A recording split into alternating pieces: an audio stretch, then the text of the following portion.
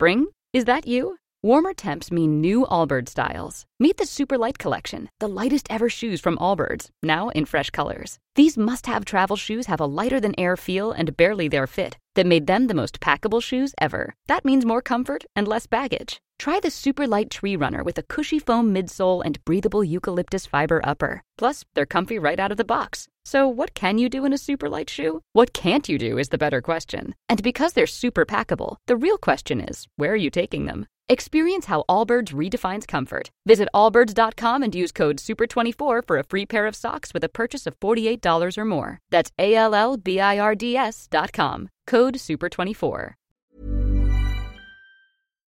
Hi everyone and welcome to Pixels, a podcast for the discerning gamer.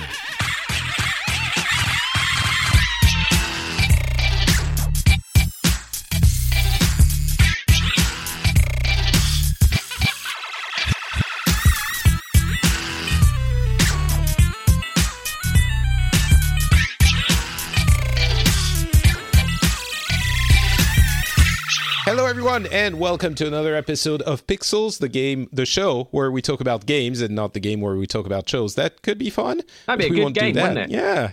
It's like podcasters. Live your dream of being a podcaster in this wonderful PlayStation 1 game. There's so many tube hero type simulators, aren't there, where it's like, really? You too could be a YouTuber, and it's just, it's like Game Dev Tycoon, only videos. So do YouTubers play there YouTubers? Is a surprising amount of people who do that. It sounds like that would be a game more successful in game than they are in real life. That's how it goes. It seems like that would be one of those games designed for streamers, wouldn't it? Yeah. So I'm Patrick Beja. We're going to be talking about a little bit of God of War reviews, not God of War itself. We're going to be talking about PlayStation 5, a few impressions on a couple of games, and then some additional news. And with me to do all of this is Mark Turpin. How's it going, Terpster? Say again? How's it going, Terpster? I was asking. It's going good. Yeah, it's nice. Yeah. So, it's a nice day, sunny day in Bristol. Excellent. So I have sunglasses on. Well, I had sunglasses on. It's the 1 out of 3 sunny days you get. And we are happy to be spending some of that indoors with you. Talking about games. About Excellent. video games. So you're a famous YouTuber and CEO of a major YouTubing company. Surely you have played God of War from start to finish because you've been invited by Snow. No, okay. I've played a bit of it. I have, but I've not played. I played, I think, about an hour, and it was a very good hour. But then I read these reviews, and apparently. So I'm trying to stay away from spoilers, but I will say the impressions I'm getting between the scores it's getting and how effusive people are being on social media, it's one of the best reviewed games in a long time, and it's coming out in 3 days now when we're recording, and we might do I might do a special to talk about it next week because I don't want to wait 2 weeks to talk about it. We'll see if that happens. But I might, because it's a game I've been waiting for a long time, and it seems like it's fulfilling many of its promises. The most critical I've seen people talk about it was basically, it's excellent. It's only excellent. It's in the 80, 90 range and not necessarily 95, which is its average score on... I only climaxed once whilst playing, so I'm not sure how I feel. I think it might be one of the games of the year for sure, and maybe even... So the thing is, from experience, I'm pretty sure you'll confirm this, but when... companies send out review copies a week or two in advance for reviewers to put their reviews out early enough before the game is released, it means they're very confident in their product. So it seemed like it would be a good game, but I didn't quite expect people to be that positive about it. I'm almost bracing for disappointment now because people say it's so good. It's kind of weird to talk about like reviews as if they were the game or like news, but I guess in this case it's so good that it kind of is. What do you think? It's actually going to be good? They've always been a good games in the franchise, but I don't think any of them have been Game of the Year or applauded in that sort of vein. I might be wrong. I do have Google in front of me. I could have taken the time to type it in, but I think it might have been Game of the Year for some people, but Maybe. It's definitely not that kind of, people are talking about generation defining. And it's the sort of thing that if you don't have a PS4 Pro, you should probably go out and buy one for this game. Like it's that level of like to truly enjoy this amazing, immersive, beautiful, stunning world and game that you want to play it on a big TV with the best console you can afford. It's that level of yeah. It's kind of like, for me, Halo 3 was the game that made me buy my first HD TV, because I was like, I'm so excited for this game. I'm so hyped. I want to do it. I went out and bought it, and I didn't regret it. It was a great experience, and it looked fantastic. And I have actually looked at 4K TVs like in the past week, because you need it if you're going to be playing on PS4 Pro. I have neither. I don't think I'm going to invest in those, but it's gotten me to look at it. But and I think it's really great. What you'll notice with the kind of the sequels that have come out recently that have been applauded, or franchises that have come out recently that have been applauded, they have moved away from the previous annual iteration, where every year we get a new version. Kind of, it's almost like game mode plus one, and it's great to see that kind of companies are realizing that if they take a bit more time and invest a bit more money, that the potential reward and payoff can be vastly more. Well, that's something we discussed. Oh, sorry. Go ahead, finish. No, that's fine. No, I'm done. It's something that we discussed when we were talking about the whole loot box controversy. We were saying that companies have moved away from the mid-tier titles. Like we see a lot less titles. Most publishers often published like 15, 20 games a year, and now they've brought it down to maybe 5 or 6, and they bet a lot more on those games. So I think there's definitely a tendency to make higher quality products and not necessarily try to go with quantity and make sure you have quality. Now, obviously, they're not always successful, but this God of War really seems like it's gone even beyond that. It's bringing up, it's not just, and I've said this often, so I apologize if some listeners have heard me say this a few times, but there's, Gears of War, for example, I always take that example, or Halo even, and it's not to hate on the Xbox brand. I, have nothing but love for that brand, but those titles were took a long time to make, the latest iterations, but they were so similar to the previous ones that they were good for the fans, but didn't really change a lot of the perception of the franchises.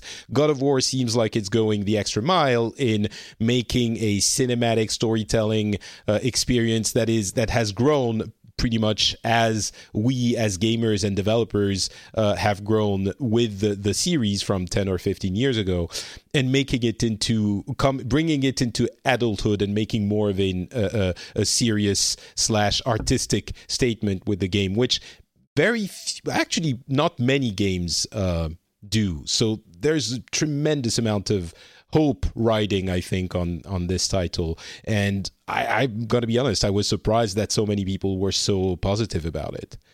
I mean, it's like it's I loved the previous 3, and I think I'm excited to sit down and play it from start to finish. Yeah, me too, because it looks like an extremely fun and rewarding campaign. So yeah, and I mean, the previous 3 were, stab, eviscerate, lay in beds and bathtubs with naked ladies, and haha, look at that! It's so racy. And I mean, you had those sort of kind of Shadow of the Colossus style massive fights against Titans, of course. And but I mean, the tone was adolescent, right? The tone was very, and in this one, we are both fathers now, so that also, I guess, plays into it a little bit with the theme of the game, and Anyway, so we'll see. I don't want to, as I said, I'm almost getting to a point where I'm sort of bracing myself for disappointment because it's being praised so much. The hype is too high. Yeah, a little bit too high. It's Infinity War danger, isn't it? You're like, The two wars of April, I'm staying away from spoilers for. So that's God of War and Infinity War. And both of them are coming, one this week and another one next week. I can't, I can barely. You're a lucky man. It's all happening. You're alive at this time. Just think, if you were born in the 1800s, you wouldn't witness either of these events. That would have been too bad, indeed. And equally, just pay extra attention when you cross the roads for the next 2 weeks, because wouldn't it be could you imagine? I know I'm like super full of OCD and stress, but I have actually had that exact thought. I was like, I really must be careful about everything, like for the next 2 weeks. If I like see that is Infinity well. War, that I can probably die a little bit happier than if I hadn't. So I should probably make sure. I like that. Yeah, as you established, we're both dads. We both have dependents. But truth be said, I really want to make it through that kind of 2.5 hour film before anything bad happens to me. Not to diverge too much from the point, but Infinity War is the culmination of something that our childhoods.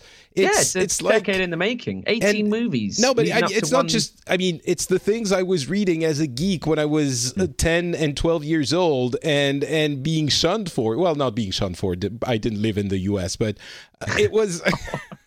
Wow. I mean, the cliques, they're not as bad in Europe, at least in France. But it's kind of the.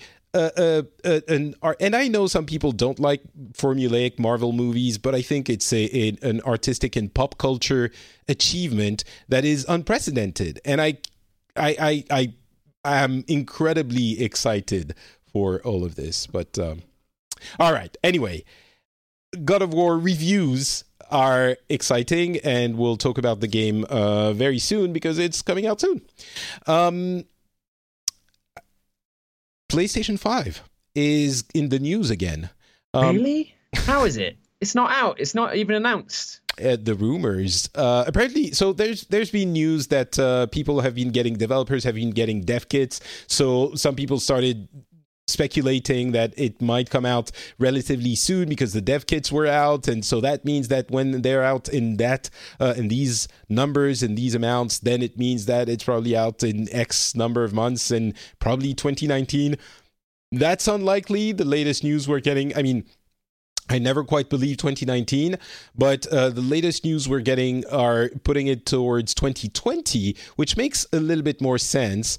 We're getting, temporary specs and stuff like that. It's probably going to be AMD. It's still going to be x86, so compatible with PC systems, which means it's the same systems as the PlayStation 4 and Xbox for that matter.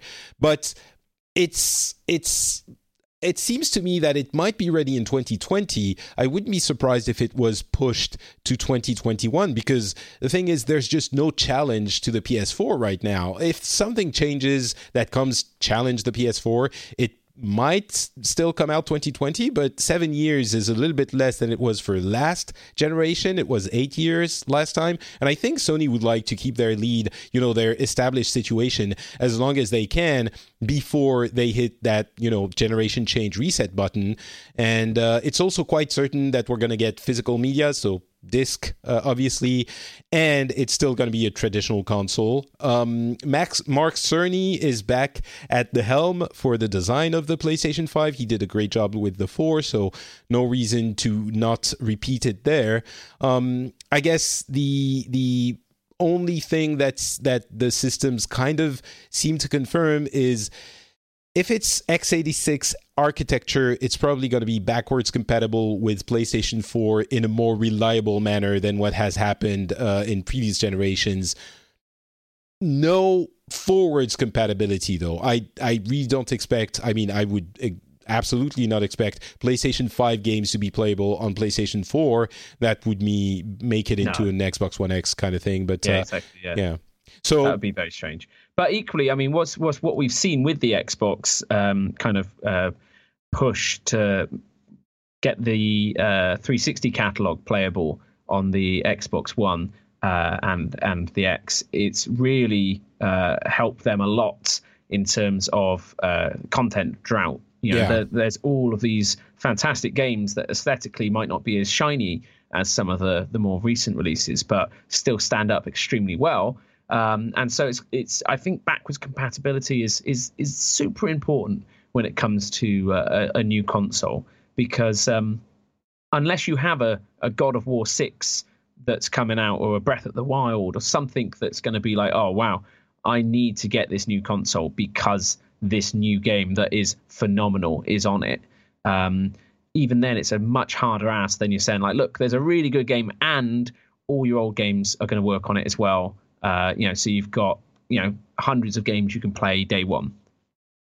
I think that's something that is very important at the beginning, but as we've seen, PlayStation 3 games weren't available on PlayStation 4, and that didn't stop it from becoming a massive success at a time, if you remember, 2013, where a lot of people were wrongly predicting that consoles were going away and that, mobiles and all of that crap was going to replace it. I think it was a lot of tech journalists who didn't really understand gaming who thought that, but still.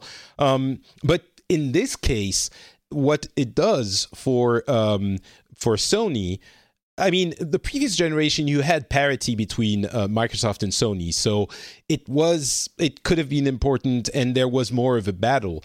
Here, what the PlayStation 5 does is that it's a reset button. If Microsoft does something around the Xbox at the same time, then you're off to the races again. Although Microsoft, I think, kind of dug itself into a wall with the Xbox One X coming out after the PlayStation Pro, because then they can't really put out an Xbox One, Xbox 2 or whatever the next generation might be at the same time as the PlayStation 5 if it comes out in 2020, because it's too soon after the Xbox One X, especially since it was so expensive. It is so expensive and so much more powerful than the Xbox One, whereas the PlayStation 4 Pro is just kind of a slight step above the PlayStation 4, the regular one. The other thing is, well, actually, that might be an argument to put out the PlayStation 5 earlier, because then you kind of short-circuit the competition, the Microsoft competition, but because, as I said, they can't really put out another console so close to the Xbox One X. So if you put out the PlayStation 5 in 2020, you can kind of ensure that you're the only real next-gen player in the game for a couple of years, or maybe a year. And if you have, and that's where I come back to your point, backwards compatibility, then it plays into it, because you already have the entire catalog. If the backwards compatibility is properly done, which it will be because we have PC systems in all of these consoles right now, then you have the gigantic catalog. There is no reason not to buy, well, except for price, but there's no real reason not to buy a PlayStation 5, which I suspect might kind of replace the PlayStation 4 Pro, and the PlayStation 4 gets a slight price cut, and then you have a very well-structured market offering. So maybe 2020. Obviously, the longer you leave it, the cheaper the tech becomes. So from a profit margin side of things, they want to hold off as long as they can, because they'll make more for each unit sold, or lose less, depending on where they price it. Yeah, I think you're right. I mean, overall, I think there's less pressure to release the PlayStation 5 than to not release it. The dominance they have over the market means that they can take their time. And as we said, the only pressure to release it in 2020 would be if they want to, basically, I was going to say stick a knife in the Xbox console a little bit more, but maybe the knife is already there. They want to wiggle it to hurt a bit more as soon as possible, but we'll see what happens there. Let's talk about a couple of games we've been playing. I'm going to talk about Moss, the VR PlayStation game, in just a little bit. But you wanted to talk a bit about the new Hearthstone expansion. We don't always, I mean, even not often, talk about Blizzard expansions and stuff in this show. Partly because sometimes we do. I'm not saying we don't always, but partly because I'm so attached to Blizzard that I feel I shouldn't talk about them too much for fear of not being objective. And partly because it's usually expansions and stuff like that, and we try to focus on new releases. But it's been a while since we talked about Hearthstone, and the latest expansion just came out last week called Witchwood. We were talking a little bit before the show started recording, and I seem to understand you're not super happy about what's happening in Hearthstone. I am, and I'm not. And it's a strange one. I love Hearthstone, and I love Witchwood. I think it's got some fantastic new archetypes in there. Decks are different to play with because of a few key new mechanics and cards and stuff. So they seem very really inventive in the kind of mechanics they were putting together.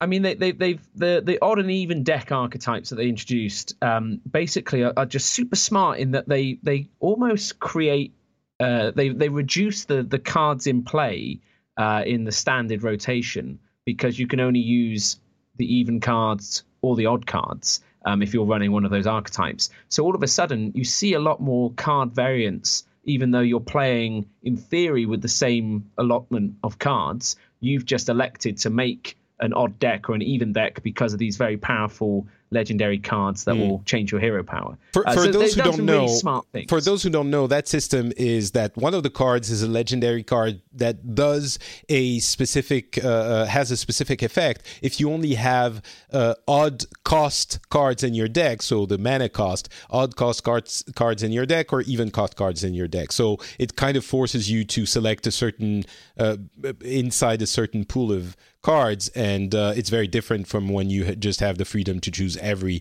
card you have in your deck, in your collection. Yeah.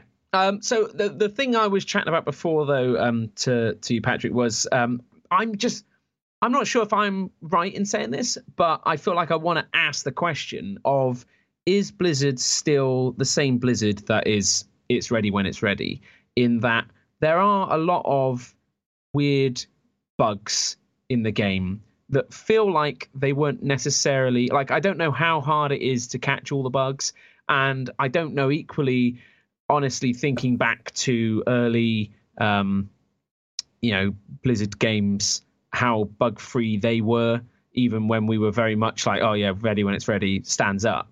But like, it's strange. For example, they introduced a new card called Camellius, which is a 1-mana 1/1 priest card, and basically it changes into, each turn it will change into a copy of a card that's in your opponent's hand. So it's really smart, and it will show you turn by turn cards that are in your opponent's hand that equally you can then choose to play that card that turn if you think, actually, I've got a really good one, this is useful. But equally, the information it gives you in terms of like, he's got this sort of AoE in his hand, I better not overcommit my thing now, or maybe now's the time to push because I see he's got this, so he's going to play this in 2 turns' time, and all of that sort of thing. So very interesting card. But for example, it's got a really weird bug whereby it will retain attack values and mana discounts from some of the cards it changes into, depending on what you've got going on in your hand. So for example, that can be really game breaking. Well, yeah. So, for example, if it changes into a hero card, so they introduced in the Frozen Lich Throne, Frozen Lich Throne, King, in that what was it called? Knights of the Frozen Throne. Yeah, it introduced these new Death Knight hero cards, but you can actually then have, if it's done incorrectly, or with this bug, you can have a permanent attack value on your hero.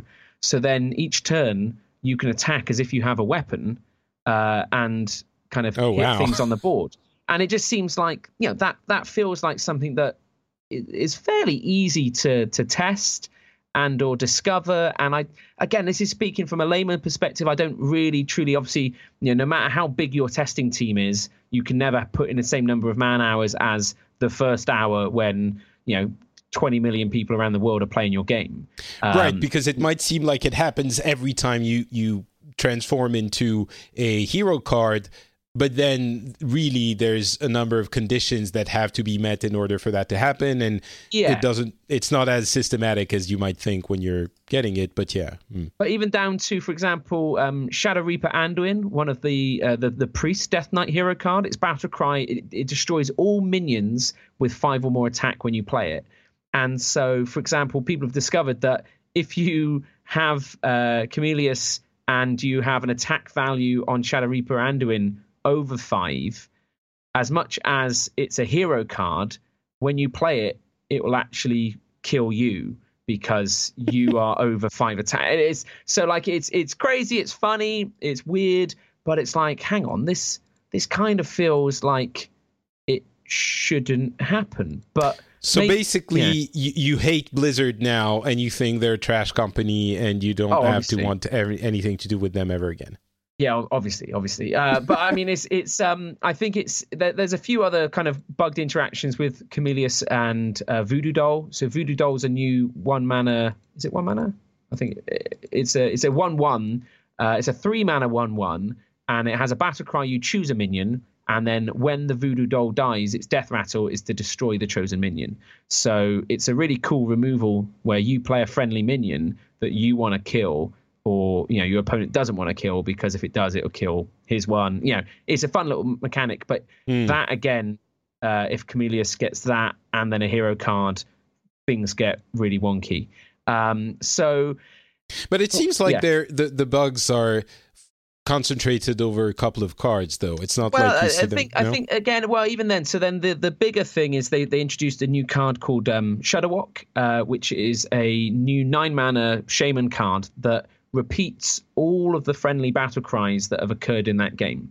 So every single card you play that has a battle cry. So for example, there's one called Saronite Chain Gang, which is I think it's 5 mana maybe, or 4 mana.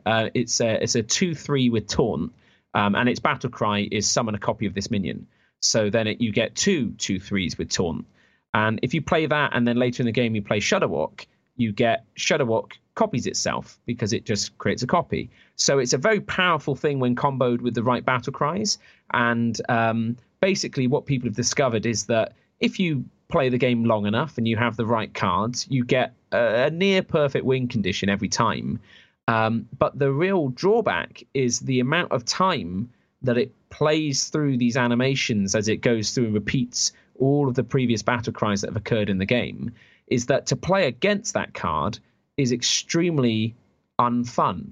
You're sitting around waiting for minutes and minutes and minutes as it's playing through. So even if you win the game, you don't necessarily feel that good about having played against that, kind of that deck. And it's even down to, say I won every time I was up against a Shudderwock, I feel like I'm probably better off still just conceding and trying to see if I can have a faster, more enjoyable matchup. And that feels weird as well. So there's certain things around Hearthstone. I love it. I'm very hard on it because I love it. And I just raised the question, I guess, is Blizzard still a ready when it's ready? Or is it just a very good, but the same as many other games companies where they want to hit their dates? Hearthstone, we get regular expansions throughout the year. And I know they're working ahead of time, but and they don't give upfront fixed dates. They say, hey, it's going to be out sometime mid-April. But at the same time, I wonder, would they hold it back? I think in the case of Hearthstone is maybe a little bit peculiar in the company because they do, you're right, they do have a schedule. And it's not precise, but they do release 3 expansions a year now. And they can't put out the first one in, June because then the other 2 are compressed. So there might be a little bit of that, I guess. Especially since in this expansion, they might have gone a little bit crazy with very different mechanics. So I wonder, I haven't played it myself, so I don't know, but I wonder if maybe they're not going to take as a lesson from this release, and there are lessons in every time you do anything in any activity, but especially gaming, game companies, maybe they're going to think, all right, let's introduce less new ideas and concepts into the game at one time so that we have time to test all of them properly. But I guess that's the lesson. That would be a bad thing, I guess, as well. Because obviously I love all the new things as well. It's it's that sort of thing where I don't know if it is an achievable or solvable problem in terms of, I don't think employing more people, more testers, you can never actually be 100% with these things anyway. I just again, just wondering, if the statement holds true still with Blizzard, or if they have moved on post Hearthstone to being a less precious company because they have so many more releases coming out all the time. Maybe. I mean, I think Hearthstone is kind of a special case, but my impression with everything else that they do is that it's still like if you look at the games Blizzard puts out and the games other companies put out, it's so polished when it's a Blizzard title, except maybe for Witchwood, which I will have to see if that kind of experience repeats, that kind of experience happens again. But everything else, I play Overwatch all the time. Heroes is incredibly polished. WoW is always not perfect, obviously, but it's never been perfect. So, I don't know. But I think it's still, when people are very much into one thing, they might start seeing all of the faults. And maybe that's what's happening here. I think there are more. I think so. And equally, what they have said is they're going to look at, like, Shudderwock. They said, we're looking at how it plays over the weekend and we'll do it. My worry is they often look at their private internal stats and be like, it's got a 40% win rate. It doesn't matter.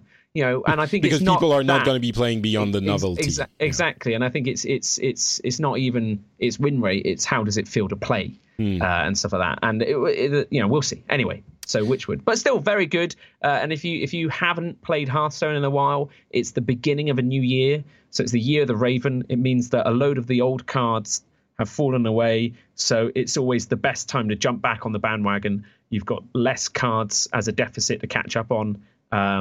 It's the cheapest time to come back and play the game. If only I had more time in my days and life, I would play Hearthstone and many other games. But I don't. The Witchwood cards, honestly, seem so fun and exciting. I would love to have time to play. But, babies and stuff, and God of War, and also I got a little bit of time to play Moss, a VR game that has been lauded as... It's been reviewed as one of the reasons to get a VR headset. And it's a PlayStation exclusive.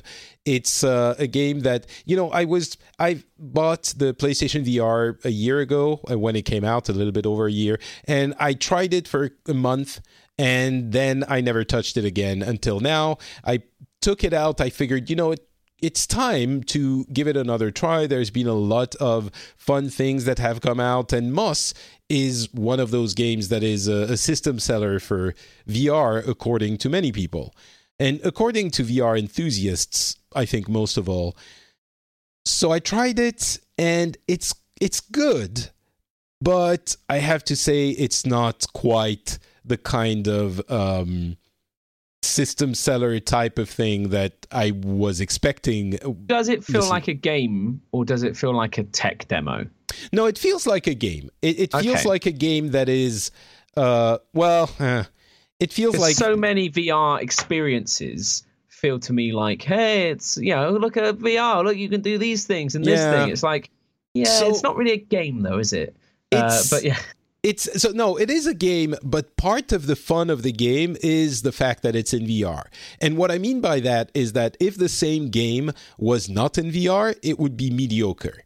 It would not be interesting at all. But here, so the way it works is you play this little mouse called Quill, and you kind of take her through almost a diorama. Like, you have the environment around you. It's a platformer and with a little bit of combat, and you take her through this forest that has an enchanted quality to it, and you take her through it in platforming and interact with her. Like, basically you control her and you can interact with a little bit of the environment. But the fun of that presentation is the fact that you are looking a little bit from above, or three quarters view, and it's the environment is all around you. So that VR aspect of it is definitely present, and there is a charm to it. Like, you can move your head around and get closer to what you're looking at, and maybe even look behind a few things. You're supposed to be playing sitting down, so it's not a VR game where you're going to be moving around. But I think those are the best ones. You don't get as nauseous. I mean, there's Lola and the Giant, I think it's called, on Daydream is pretty good. And then there's trying to remember who made it.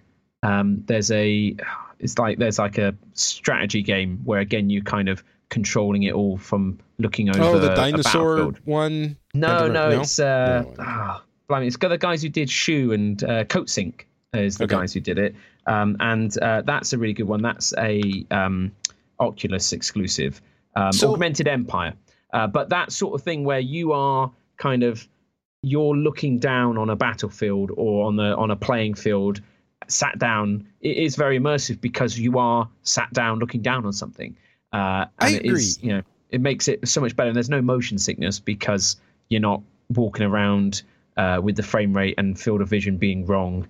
That's what screws you over, sadly. I agree, and I think this is not what bothers me in Moss. Actually, there's nothing that bothers me in Moss, or maybe the thing that is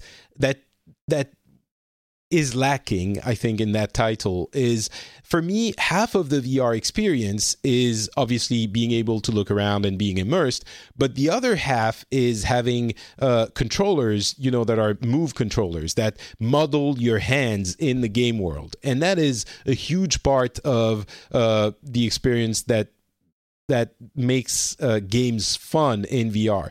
And this one doesn't have that. It's just a controller. You're sitting down, it's fine. But you can't interact with the world with your hands. You have to use the controller, and that is a very different type of interaction. And I mean, obviously, it wouldn't have been appropriate for this game to have that kind of control scheme. So I'm not saying, they should do Moss with move controllers, because it wouldn't make sense. But it's just, I feel like the VR experience is diminished when I don't have my hands in the game, no matter what they do, because it feels less tactile, less control-y. And so the conclusion of that is Moss is fun, but it's still, to me, and I haven't finished it, so maybe after a while it gets even more crazy, but I think I get a pretty good sense of what the game is. It doesn't do anything for people who aren't already VR fans. It gives them one more thing to play, which is fun, but it's not going to... What I've heard, which is, get a VR thing to play Moss because it's worth it, I would disagree with that. I think... See, for me, VR's still got the problem that is kind of the reason why I drive a car and not a motorcycle. I don't want to get dressed up for the occasion. I just want to be able to use this thing to do what I want to do.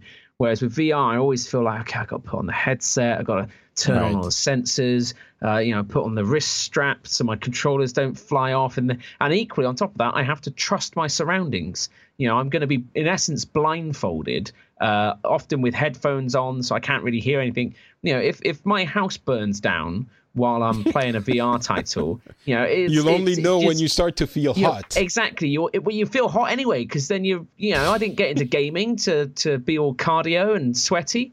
But with all of it, there are some experiences that are great, but I feel like VR is always held back by its cost, and it's just the amount of involvement there is in just it doesn't feel like it's as kind of frictionless as it could be in terms of enjoying that. Well, however, I have been some VR arcades, and those are really good. And I think going to an arcade, sitting on a big fake, Tron bike, putting on the headset and then racing around in Tron is really cool. And it's something you would never do at home because you're not going to have a huge Tron bike.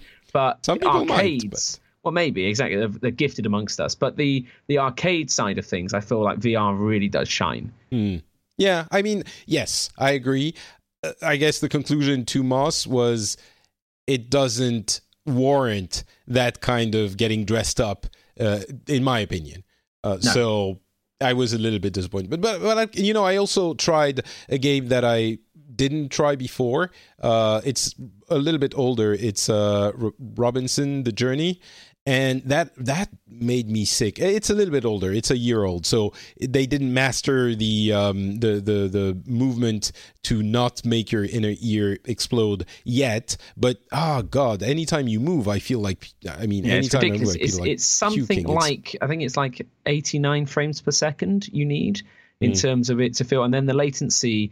But it's not even that. It's the movement. You're just moving. But that's what it is, something. though. Yeah. That's what triggers it is the fact that there's a delay in your movements. You move and then you move. Just thinking about it, I'm exactly. getting queasy. And like I said, I've done some VR roller coasters, and holy crap, do they make you just want to hurl?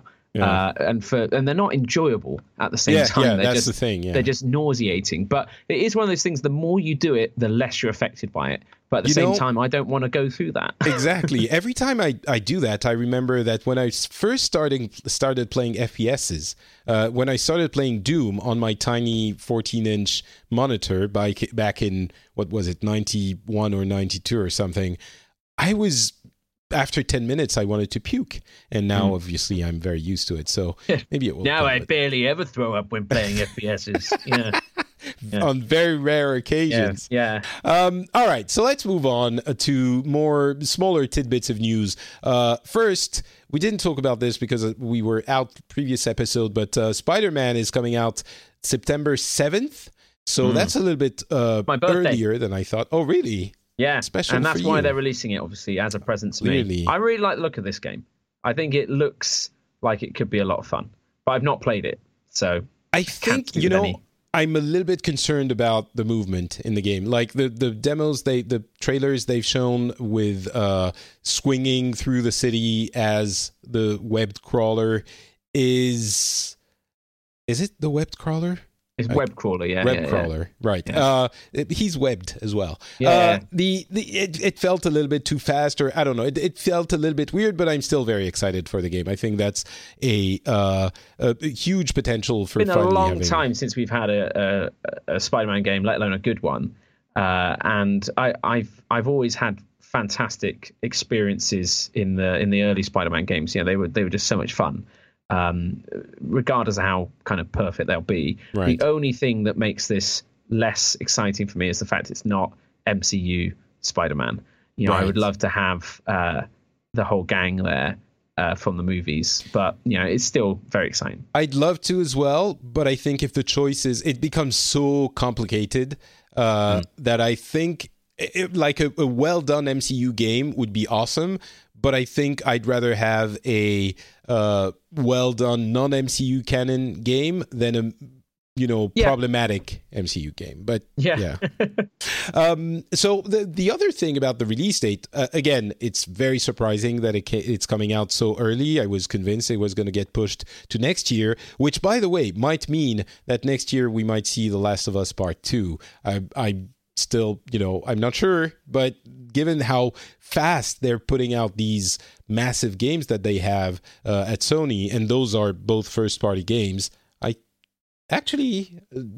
Insomniac for Spider-Man, but it's still an exclusive.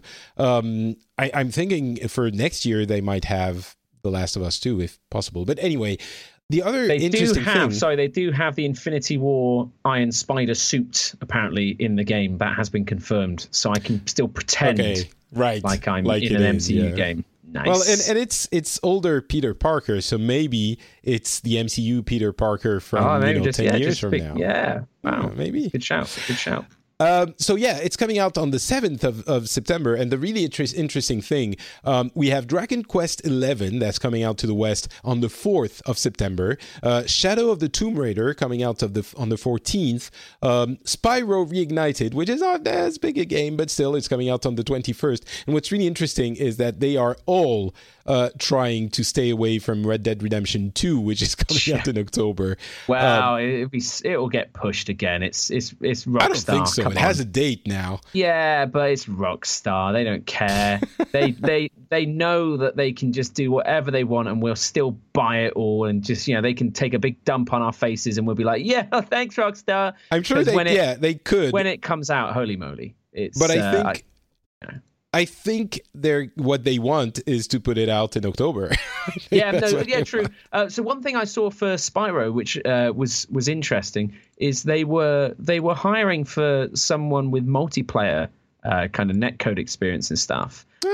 Even while, and with specifically talking about Spyro as well. So it'd be really cool if not only do we get a remastered Spyro, but then new modes could be in there. But maybe not. But who knows? Hey, who cares is more my question. Really, I mean, I understand People like Spyro. But it's. I mean, we were surprised about the Crash Bandicoot Insane trilogy, and it sold really well. I think they're trying to replicate this with Spyro. Mm-hmm. Maybe it's just it wasn't my thing, but I don't see it selling incredibly well, Spyro. So I don't think they can it's. Maybe they will. I don't know. Will you are you excited about the Spyro trilogy? I'm not a big Spyro fan. There you go. That's what I hear. There are a couple of people who are super vocal about it. I'm sure there's lots of people who love Spyro. So we will see. All right. So will you buy a Sega Mega Drive Mini? That was, I think it's only in Japan now, but no. Okay. No. I mean, I had the Mega Drive back when it was a full-sized games console. It was a great thing. I had some fantastic experiences, but I don't like to get involved in the nostalgic revisits of older so tech. You didn't get Nintendo Minis? No, because the thing is they're fun for 2 hours, and then you're like, oh, okay, and it's just for me, I'd much rather play a new game, a current game, one that I actually remember better than what it actually is. Right.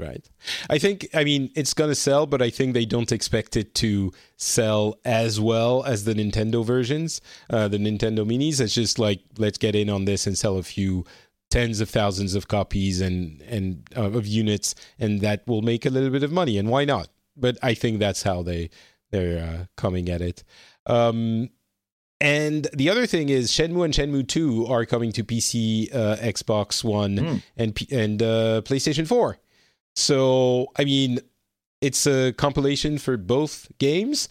Maybe they're trying to ride the hype of Shenmue 3, which is quickly descending into horror, if you ask me. But, I played Shenmue 1 back in the day. As interesting as it was when it released, because it was design-wise really innovative, I really feel like it hasn't aged well at all, and I'm not sure many people will enjoy it. But if you want to, you can give it a try. Check it out.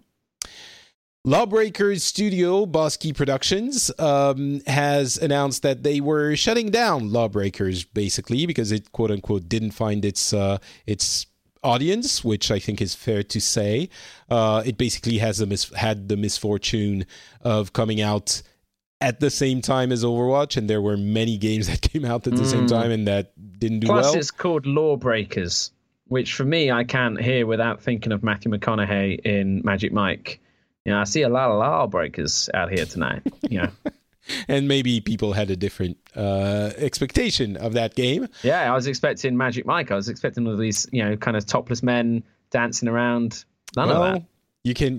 I'm sure you can still get some of that somewhere on the internet. Well, but they're already out with a new game, which when I heard, basically it was 3 days before they announced their new game, which is already available in early access, by the way.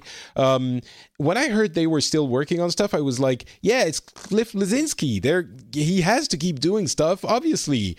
Good on him to, shut down full Lawbreakers, but keep the team going and doing some other stuff. And then they got the trailer out for, what's it called? Radical Heights? And I was like, first of all, what am I looking at? It feels like, is it like some kind of weird 80s BMX game? Is the first impression I had. And it turns out it's obviously a battle royale game with a little bit of a twist. But it's got this campy 80s neon look, which I think doesn't work at all. And it feels, there is a way of doing 80s camp well and making it fun. I think this is just campy and not good looking at all. The game itself is so early access, you don't have textures on many of the surfaces. You get it's 4 or 5 months of work by their own admission. Estimations. Yeah, I don't think it's... I'm not sure that's a good move. Maybe they're going to capture something, and maybe they were thinking, Battle Royale, we need to get in on this now. But I don't I went from yay Cliff Bleszinski to wait, what? What are you doing now? Ugh, that doesn't seem right. I'm of the opinion that Cliffy B has some fantastic talent, but it's not that everything he craps out is going to be gold. And I think that with Lawbreakers, had they pivoted like you saw Fortnite do, Fortnite was a horde survival game that then was like, oh, hang on, this other game mode is super fun. We should do one of those. And then, is now making ridiculous money. Lawbreakers 15 millions in less than a month from isn't it, a day? Yeah. 50 million a day, I think, isn't it? Oh, I think that was the weekly, like since the release 2 weeks ago. Oh, I see. But I'm sure. Yeah, I mean, it was still being launched basically. So it's incredible. I was at the Video Game BAFTAs last week, and I was chatting to Brendan Green, PlayerUnknown, and we were chatting about their mobile kind of version of the game and stuff, and how impressive that is actually in terms of what they've managed to achieve from a mobile perspective, gameplay wise. It plays really tight, it's really fun, it's really, really smart. Fortnite did what I thought was impossible, in that if you buy something on the mobile app, you unlock it on Xbox and PlayStation and PC as well. Right. And so what Epic have done in terms of a publisher deal, like, I don't know if they've just not been super greedy or what it is, but these are the same platform holders that mean that I can't play my Diablo 3 characters on Xbox that I play on Battle.net on PC. Well, it's not cross-play, it's just cross-buy. No, but the item, exactly. Like if you buy it on one, you've got it on all. Yeah.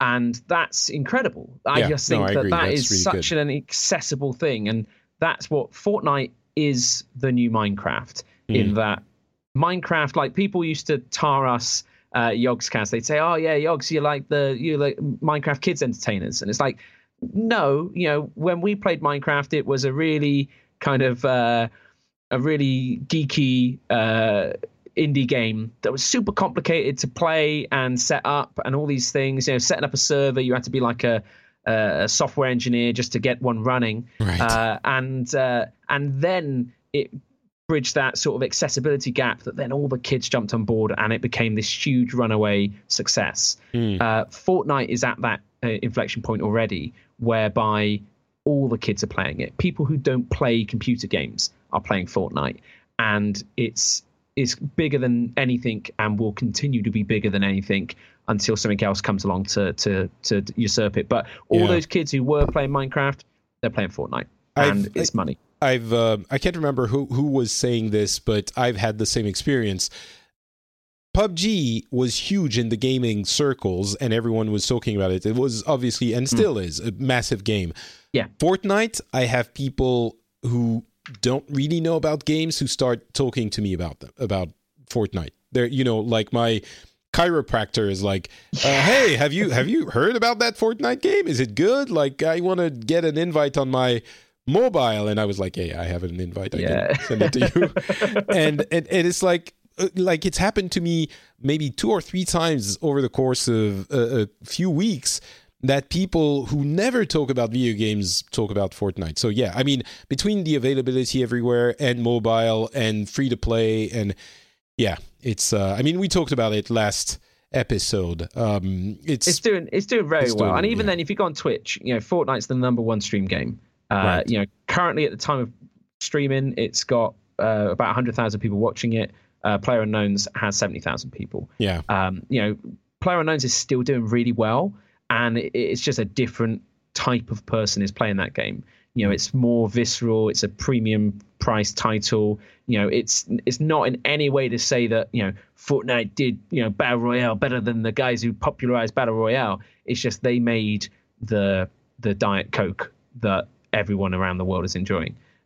Just super exciting to see that. And equally just to see mobile versions getting so good.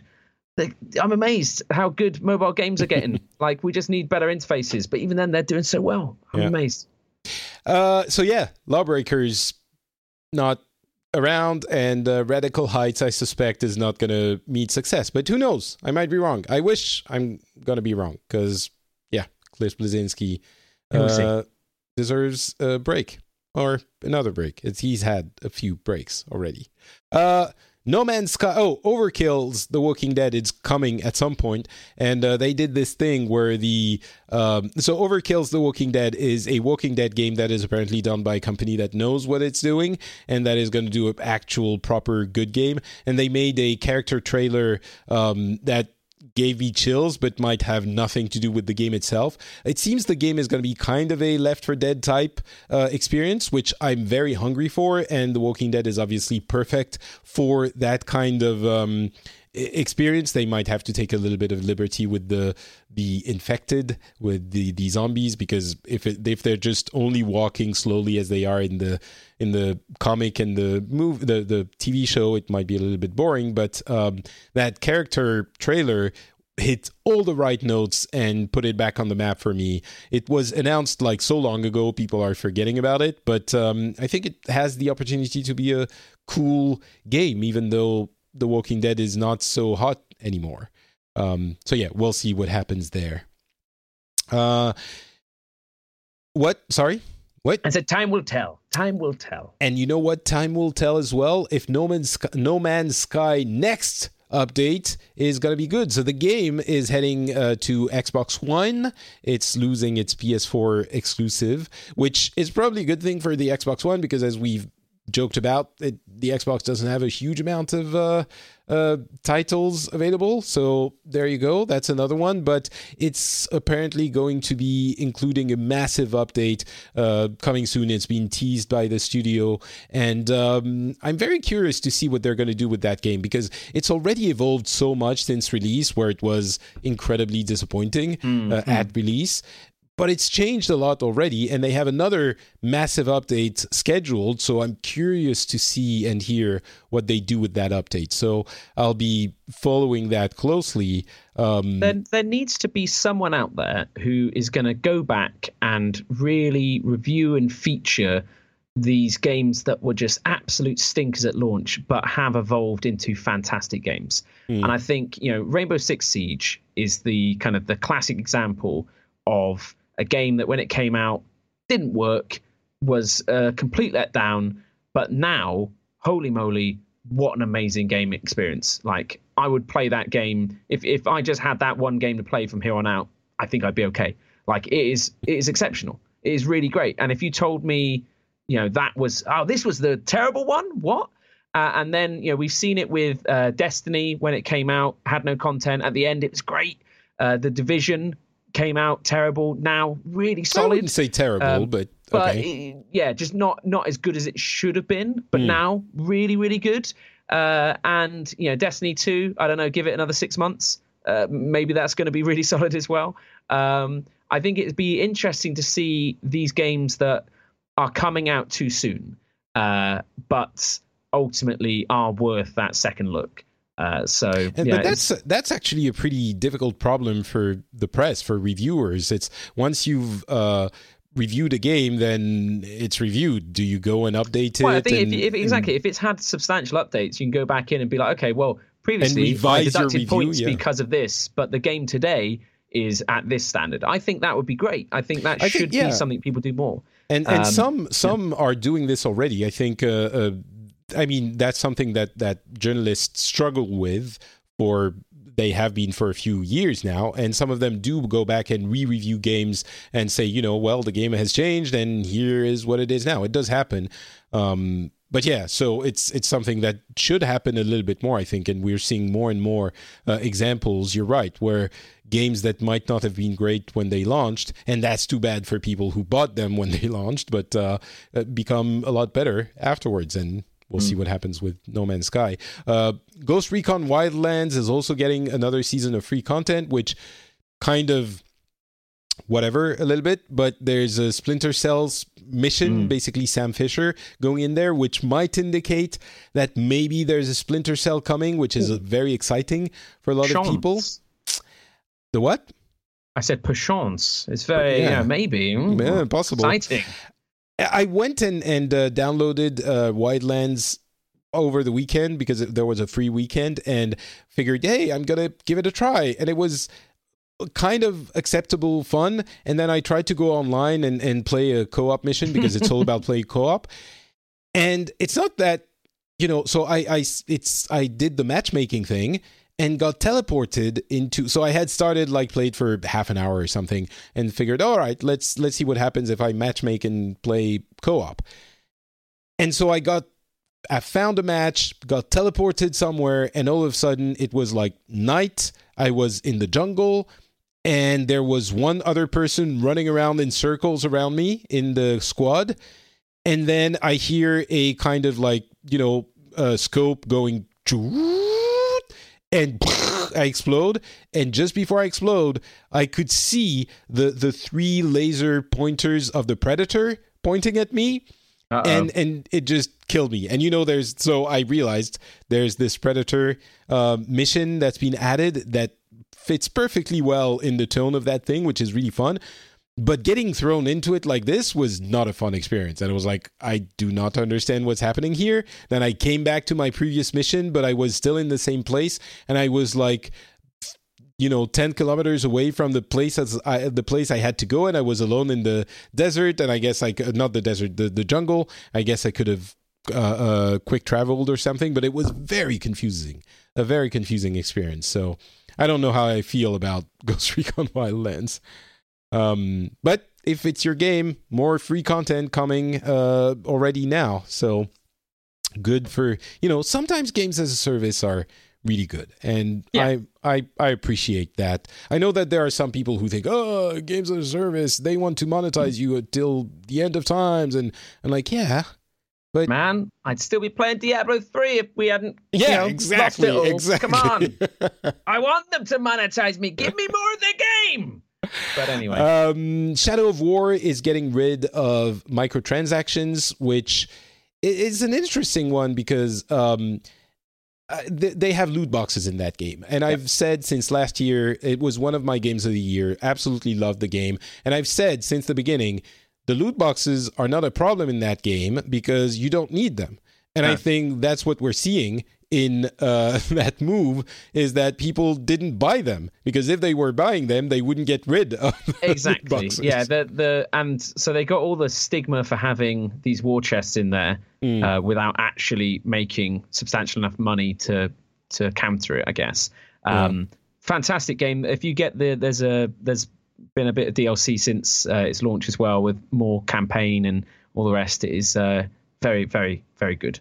Yeah, I really love it. So this, as I've heard here and there, might signal the arrival of a Game of the Year edition. And they're also reworking the Endgame mode, the Shadow War, which, again, I've mentioned a few times, is a flawed design. Not necessarily the loot boxes are a problem, but the design of the Endgame is flawed because it's a little bit too monotone and repetitive. So they're doing changes there, which I'm really excited about, because it might get me to revisit that game if I ever find time to revisit old games. Because the Shadow War mode is a great idea, just poorly executed. So if they correct it, I think it's going to be a good thing for the game. And as it is, I think it's an easy recommend for me. So it might be an even easiest recommend with those changes. Final Fantasy 15 is getting more episodes, so that was basically our game as a service section. There's lots of stuff coming for every good game or every big game from the past year, and I think that's good. And finally, Steam Spy is dead. Long live Steam Spy. Yeah, so Valve got a bit twitchy about privacy, kind of post Zuckerberg robot, Facebook, everyone kind of getting hot on how much data is made public about people's accounts and their activities and things like that. Yeah. So they've decided that should be an opt-in feature rather than default. And when you say that, it's the public profile of your Steam account. So what games you're playing and all of that. Exactly. So what it means is that people have to manually do that. Steam Spy then loses its ability to scrape loads of public data to kind of gauge okay, because it had to do a lot of inferring anyway, but was pretty close. If it said this game's selling well, it's selling well. And so it was a really useful tool for game developers, in terms of just seeing kind of what your kind of competition was up to in terms of, maybe we should be doing, look at how well all these TCGs are doing. We should build a card game, or we should do this, or actually, you know what? I don't think many people did buy that in the end. I think we should probably rethink about going too far down this route. So it gave a kind of a feature which I don't really feel many in the industry were that upset about. But obviously, Steam and Valve, they have to focus on, are they going to get pulled in front of Congress and asked about, kind of things that Congress doesn't understand. I understand why they've done it. It's just, it's a shame because that's used by a lot of different services out there to kind of find things out about gamers, even with their permission. So yeah, we'll see. It's a shame Steam Spy is being left up as a kind of repository. It's unlikely that there is a way around it or way for them to kind of come back or anyone to do anything that has any form of meaningful information with it. Yeah, it's too bad, but as you said, like the privacy issue is so pressing now that it's completely understandable that Valve would make that move. And I think they're probably not too unhappy about the fact that it also means Steam Spy can't efficiently scrape the information anymore. So, but yeah, it's not surprising that they... Yeah, it's funny, like Valve, choice. For example, were okay with it existing. They didn't want Steam Spy to have display advertising. So there was no... they would have shut off their API access if they'd put adverts on the site. They did allow Steam Spy to have a Patreon, and they were okay with a community supporting it. But it was interesting to see that they would, like kind of where they deem the lines of acceptability. Mm. Oh, and by the way, you will also soon be able to appear offline, in Steam. So everyone's getting to it. Finally. Because currently you can be offline and you have your friend list offline, but you can't see. It's kind of like, well, if you don't want to be seen, you can't see who is on. Exactly. But now they're saying like, okay, cool, yeah, you can be invisible and you can see who's online.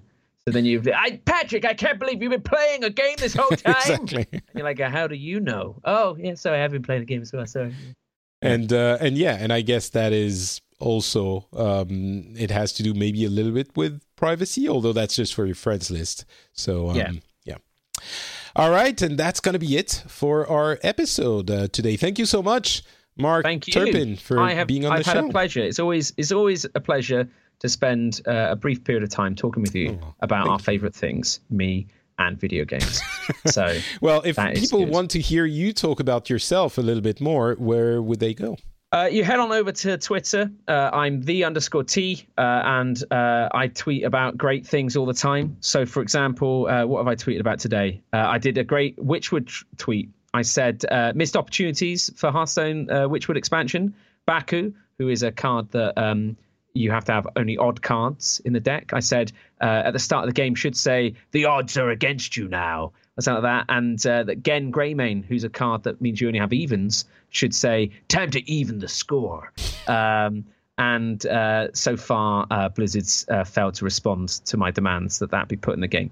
But who knows? That's a shame. You can find out if they do if you follow me over on Twitter, just the _T. Perfect. I'm Not Patrick on Twitter. You can also find me on Facebook, Not Patrick as well over there. And you can find the show and the comments and the notes at FrenchSpin.com, along with another show called The Phileas Club, where we talk about world news all the time and get people from different places to tell us how they think, what they think about what's happening in the world. So you get different perspectives. I think that's a pretty interesting thing to do. Yeah, I'm excited. Do you think there's going to be a World War III? Well, I'm not sure, but we'll ask our guests on the next episode, and you'll have a sure answer. And that's it. We'll be back. I'll try to do a God of War special, as I said, because, well, if it doesn't show, if the episode doesn't show up, it's either that I'm too busy playing the game or that I'm super disappointed and don't want to think about it anymore. So tell me what you thought. Tell me your guess on Twitter. I'm Not Patrick. And we'll talk to you whatever happens in the next episode in about a couple of weeks max. Talk to you then. Bye, everyone. Bye-bye.